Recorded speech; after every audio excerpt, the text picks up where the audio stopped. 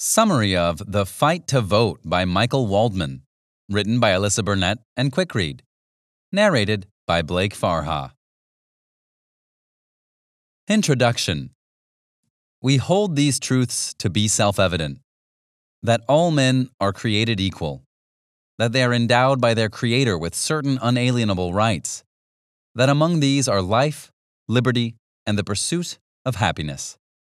These words, penned by Thomas Jefferson, define the American Constitution and our rights as American citizens. But despite the verbiage which posits that all men are created equal, these truths weren't quite so self-evident in practical application. Today, we often take our voting rights for granted. But in fact, it was a long time before that right became equally accessible to all people. And over the course of this summary, we'll explore the history of American voting rights and their impact on the democracy we have today. Chapter 1. Voting rights have never been equal. When it was first written in 1787, the phrase, "all men are created equal," couldn't have been more ironic. Because it would be a long, long time until equality was the law of the land in the budding United States. Black men would not have the right to vote until 1870. White women would not gain the right to vote until 1920. And although their male counterparts may have been allowed to vote in 1870, black women would not have the right to vote until almost 5 decades later. As a result of this inequality, we cling to a bitter remembrance of the battle to close the gap. In fact, historian Martha S. Jones has dedicated her life to documenting black women's fight for voting rights and has written a number of best-selling books which chart the history of their battle. In a recent interview with Time magazine, Jones unpacked the historical context and significance of voting inequality in the United States. She remarked that, firstly, it's a landmark moment when the U.S. Constitution includes an amendment that prohibits government from using sex as a criteria for voting rights. But as is the case with any constitutional amendment, there's a great deal more required in order to give it teeth. In the case of the 19th Amendment, even as it's ratified in August of 1920, all Americans are aware that many African American women will remain disenfranchised. The 19th Amendment did not eliminate the state laws that operated to keep black Americans from the polls via poll taxes and literacy tests. Nor did the 19th Amendment address violence or lynching. Some African American women will vote with the 19th Amendment. Some are already voting in California, New York, and Illinois, where state governments have authorized women's votes. But many black women faced the beginning of a new movement for voting rights in the summer of 1920. And it's a struggle they will wage alone, because now the organizations that had led the movement for women's suffrage are disbanding. The fight for voting rights illustrated a saddening and inescapable facet of discrimination: the fact that sexism and racism are always intertwined. Once white women won their own battle and gained the right to vote, suffragette organizations decided that their work was done. Disregarding the fact that their black sisters were still battling inequality and discrimination, they were content to rest on their laurels and celebrate their hard-earned victory. Jones observes that black women are set at a distance quite intentionally because, in order to hold on to the support of many white Southern women, it's necessary to keep the organization distant from African American women. And it's also the case that, implicitly, the promise is that the amendment will not interfere with the disenfranchisement of African American women. So it's not a campaign premised in women's universal voting rights, but it's a campaign premised in the process of selective voting rights for white American women. Put simply, white women were able to achieve voting rights for themselves by playing into the blatant racism and sexism that keeps all women ensnared. Now, this aspect of American voting history is both alarming and underrepresented, but it might surprise you to know that this isn't the only voting controversy that has occurred in our nation's history. In fact, before the Constitution was written, voting rights were limited to male citizens who owned a certain amount of property. But some of our founding fathers understood that the birth of a new nation would require some updates when it came to that nation's voting policy. But while some, like Benjamin Franklin, were in favor of progress, others, like John Adams, preferred the classicism and elitism that had been passed down by their British ancestors. Franklin had already been a champion of progress and invention in many other areas of life, and he wanted to expand voting rights to all men. Franklin wanted to achieve equality by discontinuing the land-owning requirement and giving every white and black man the right to vote, provided that the black men were not enslaved. John Adams, by contrast, fiercely opposed Franklin's updates. And although we often celebrate him as one of our nation's foremost founding fathers, he held some pretty reprehensible views on the matter of equality. In fact, he even explicitly stated his fears in a letter to his friend James Sullivan, who was a state court judge in Massachusetts. Adam explained his concerns at length, writing that, "It is certain in theory that the only moral foundation of government is the consent of the people. But to what an extent shall we carry this principle? Shall we say that every individual of the community, old and young, male and female, as well as rich and poor, must consent expressly to every act of legislation? Why exclude women?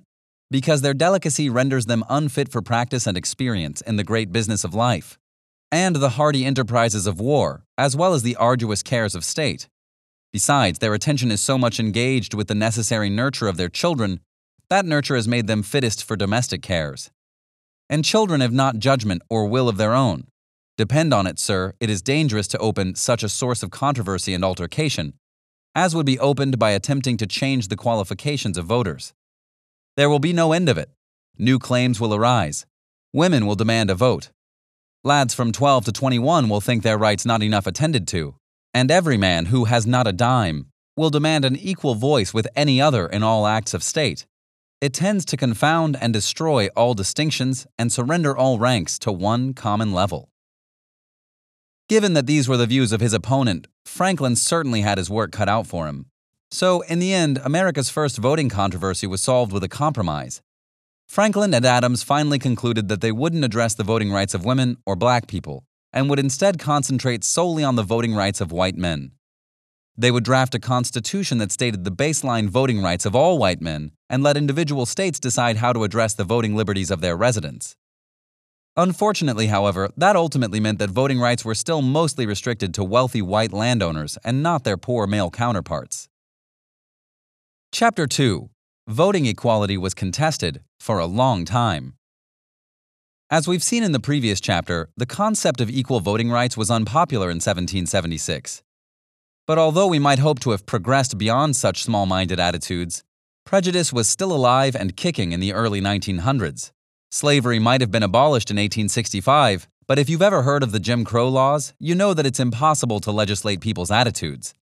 Lincoln might have freed the slaves, but he couldn't force the white public to see black people as their equals, and he couldn't prevent them from introducing new laws that would champion segregation. And this was especially true when it came to voting rights. Many towns, especially those in southern states, had laws which mandated the segregation of waiting rooms, bus stops, and phone booths. Today, we find it outrageous to imagine this type of discrimination, but in practice, these were only minor examples of flagrant socially acceptable racism. On a much more horrific scale, it was also common practice to segregate such public services as hospitals, public transportation, mental health care, and residential homes for the elderly, disabled, or mentally ill. Restaurants, movie theaters, and public restrooms were also heavily segregated, and in some states, it was common to give black people a different Bible to read or swear on. So, given that many states were proud proponents of injustice and inequality, it's therefore unsurprising that they also did not support equal voting rights. And once the Civil War broke out, that was especially true. But the work of abolitionists and black activists slowly changed attitudes and legislation. In May of 1865, Frederick Douglass famously said that slavery is not abolished until the black man has the ballot, and he was exactly right. Following Lincoln's assassination in April 1865, his successor, Andrew Johnson, was responsible for determining the course of American voting rights, and unfortunately, Johnson preferred to cling to the compromise achieved by Benjamin Franklin and John Adams in 1776. By leaving individual voting rights up to each state, Johnson got to pass the buck and claimed that he technically supported American independence and equality, even as he granted a great deal of freedom to the Southerners who upheld the Jim Crow laws. He also declined to ban laws that explicitly denied black people the right to vote. Historian Sarah Pruitt has conducted her own critical analysis of Johnson's role in the history of American voting rights and observed that his leniency towards racist Southerners sparked some of the first examples of radical voting legislation in American history. For example, she remarks that early in 1866, Congress passed the Civil Rights Bill, which aimed to build on the 13th Amendment and give black Americans the rights of citizens. When Johnson vetoed the bill on the basis of opposing federal action on behalf of formerly enslaved people, Congress overrode his veto, marking the first time in the nation's history that major legislation became law over a presidential veto. But black voting rights wouldn't see a significant shift in equality until 1867, when the Reconstruction Act was passed. The Reconstruction Act aimed to expand the 13th Amendment and explicitly spell out the voting rights of black citizens. Once the Reconstruction Act was finally passed, Pruitt notes that you can document a marked shift in the nation's voting patterns and that black Americans voted in huge numbers across the South, electing a total of 22 black men to serve in the U.S. Congress, 2 in the Senate, and helping to elect Johnson's Republican successor, Ulysses S. Grant, in 1868. The 14th Amendment, approved by Congress in 1866 and ratified in 1868, granted citizenship to all persons born or naturalized in the United States, including former slaves, and guaranteed equal protection of the laws to all citizens. In 1870, Congress passed the last of the 3 so-called Reconstruction Amendments, the 15th Amendment, which stated that voting rights could not be denied or abridged by the United States or by any state on account of race, color, or previous condition of servitude. The Reconstruction Amendments finally confirmed the equal voting rights of black men, but as we saw in the previous chapter, women would not win the battle for their own voting rights for many years to come.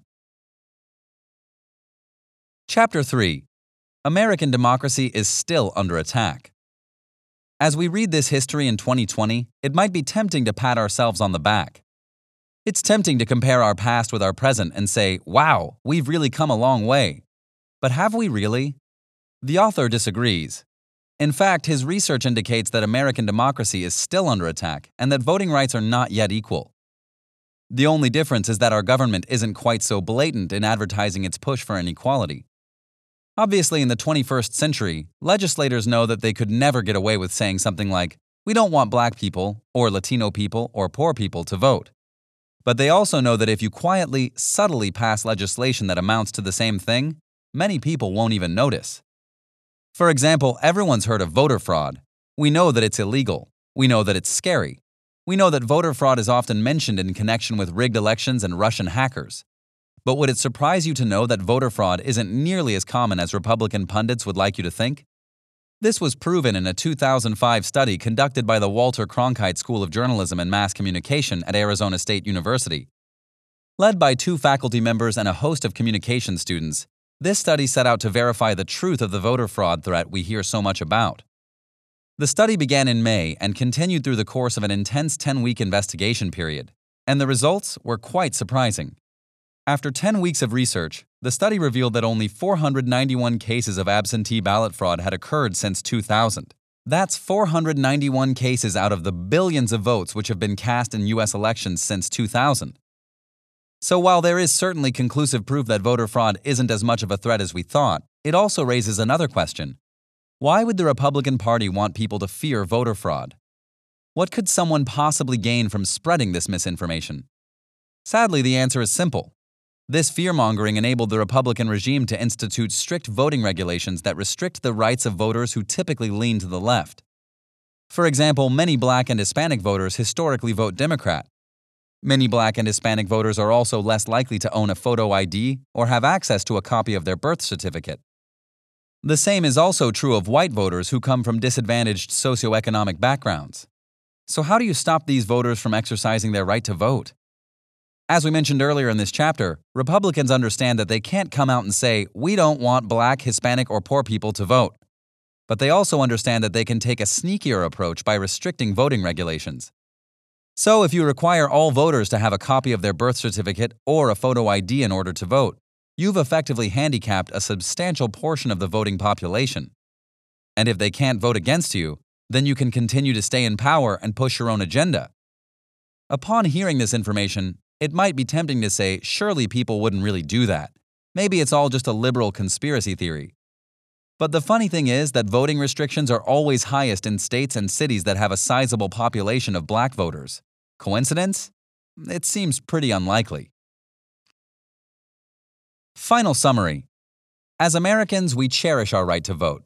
And because this has been an inalienable right for so long, some people even take it for granted or decline to exercise their right to vote.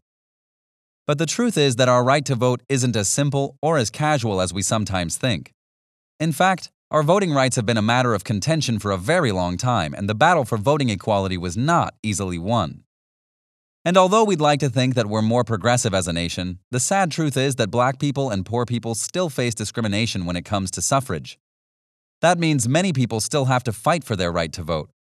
That's why it's important that we continue to fight for our right to vote and that we use our voices to advocate for voting equality. We also have a patriotic duty to vote for candidates who will make our country a better place and who will champion equality for all voters. This has been a summary of The Fight to Vote by Michael Waldman, written by Alyssa Burnett and QuickRead. Narrated by Blake Farha. The end. This audiobook summary was brought to you by QuickRead. We hope you enjoyed this audiobook summary. If you want more audiobook summaries like this, download our app in the App Store or Google Play and get access to thousands of other free book and audiobook summaries. Listen to them while working out or commuting to work and get the key insights of books in minutes instead of hours. Go to quickread.com/app and download our app for free today.